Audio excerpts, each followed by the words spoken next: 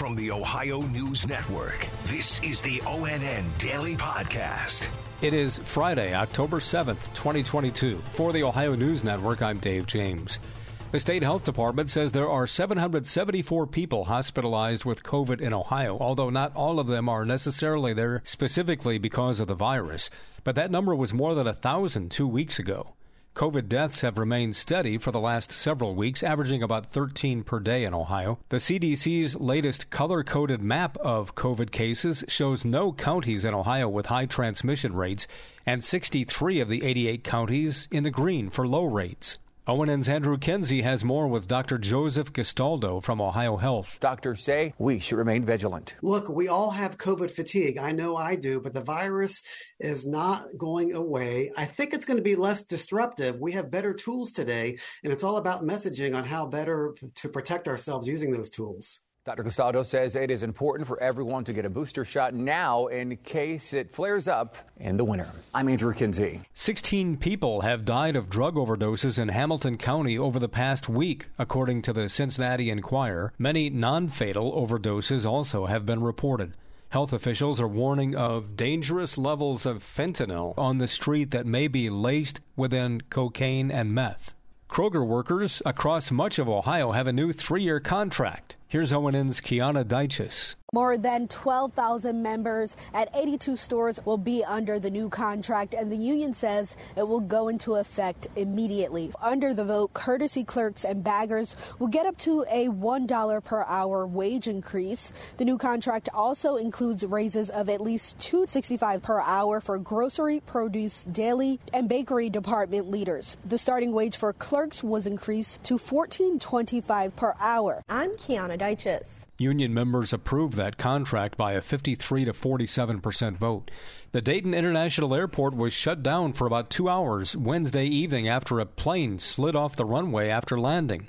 The United flight from Washington, D.C. hit a sign and some runway lights. None of the 45 people on the plane were hurt. One of the co-defendants in the death of a 10-year-old girl who was shot and killed while riding in a car in Toledo last February was shot in a car along with 2 other people yesterday morning.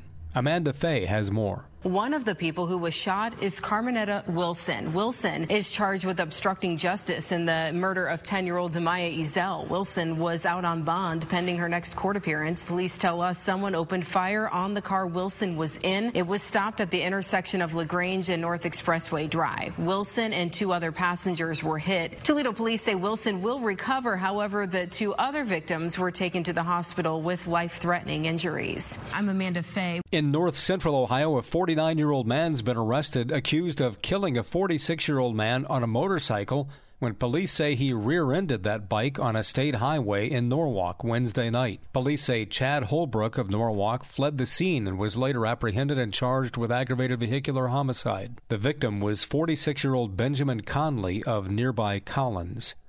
A 57-year-old pastor from East Central Ohio is facing several charges in relation to the January 6th riot at the U.S. Capitol.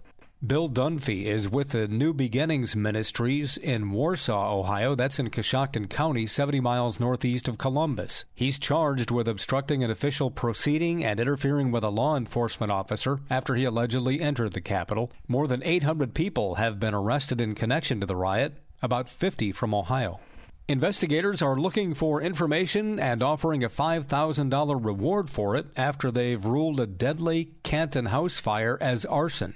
Here's ONN's Kate Burdett. The fire broke out last Thursday night on Raff Road Southwest in Stark County. Arriving at the scene, firefighters discovered a multi-residential home with a heavy fire in the back of the building. Several residents were trapped inside the house and were rescued. One resident later died at the hospital as a result of their injuries. Investigators from the Canton Fire Department and the State Fire Marshal's office determined the fire was intentionally set. Anyone with information is asked to contact the State Fire Marshal. Kate Burdett, ONN News. After being destroyed by a fire 6 years ago, a new lodge with 81 guest rooms is ready to open tomorrow afternoon in southeast Ohio's Hocking Hills State Park. Governor Mike DeWine will be there for the ribbon-cutting ceremony at 1:30. Mary Mertz is the director of the Ohio Department of Natural Resources. For me, the most exciting part of the lodge is that grand lobby. You're going to go in, and there's just a beautiful view of the Hocking Hills behind it. So we incorporated lots of windows to bring the outside in. The lodge features some two-room suites, a fitness room and restaurant, and an indoor and outdoor swimming pool. West of Fremont in northwest Ohio, a high school running back for the Gibsonburg Golden Bears is making news for what he's done on the football field over the past 4 games. Jordan Strack reports. In Week 4, Connor Smith ran for 355 yards and 6 touchdowns against Calvert. In Week 5, he ran for 323 yards and 4 touchdowns against Northwood. In Week 6, he ran for 305 yards and 4 touchdowns against Lakota. And in Week 7, he ran for 340 yards and 6 touchdowns against Monroeville. Smith is now the 3rd leading rusher in the entire country. I've really just been focused on next week and getting better, going 1-0 each week, and it's cool, but it doesn't mean much to me. The numbers are great and all, and I love being that guy, but at the same time, I just want to win. I'm Jordan Strack. In a game that took just 2 hours and 20 minutes, the Cleveland Guardians beat the Tampa Bay Rays 2-1 this afternoon in the opener of their best-of-3 wild card series in Cleveland. Game 2 is tomorrow in Cleveland. The winner of the series plays the Yankees in a 5-game series. Special thanks to our affiliates, WTOL-TV in Toledo, WBNS-TV in Columbus, and WKYC-TV in Cleveland for their contributions to today's podcast. I'm Dave James on the Ohio News Network. This has been the ONN Daily Podcast, a production of Radio Ohio Incorporated on the Ohio News Network.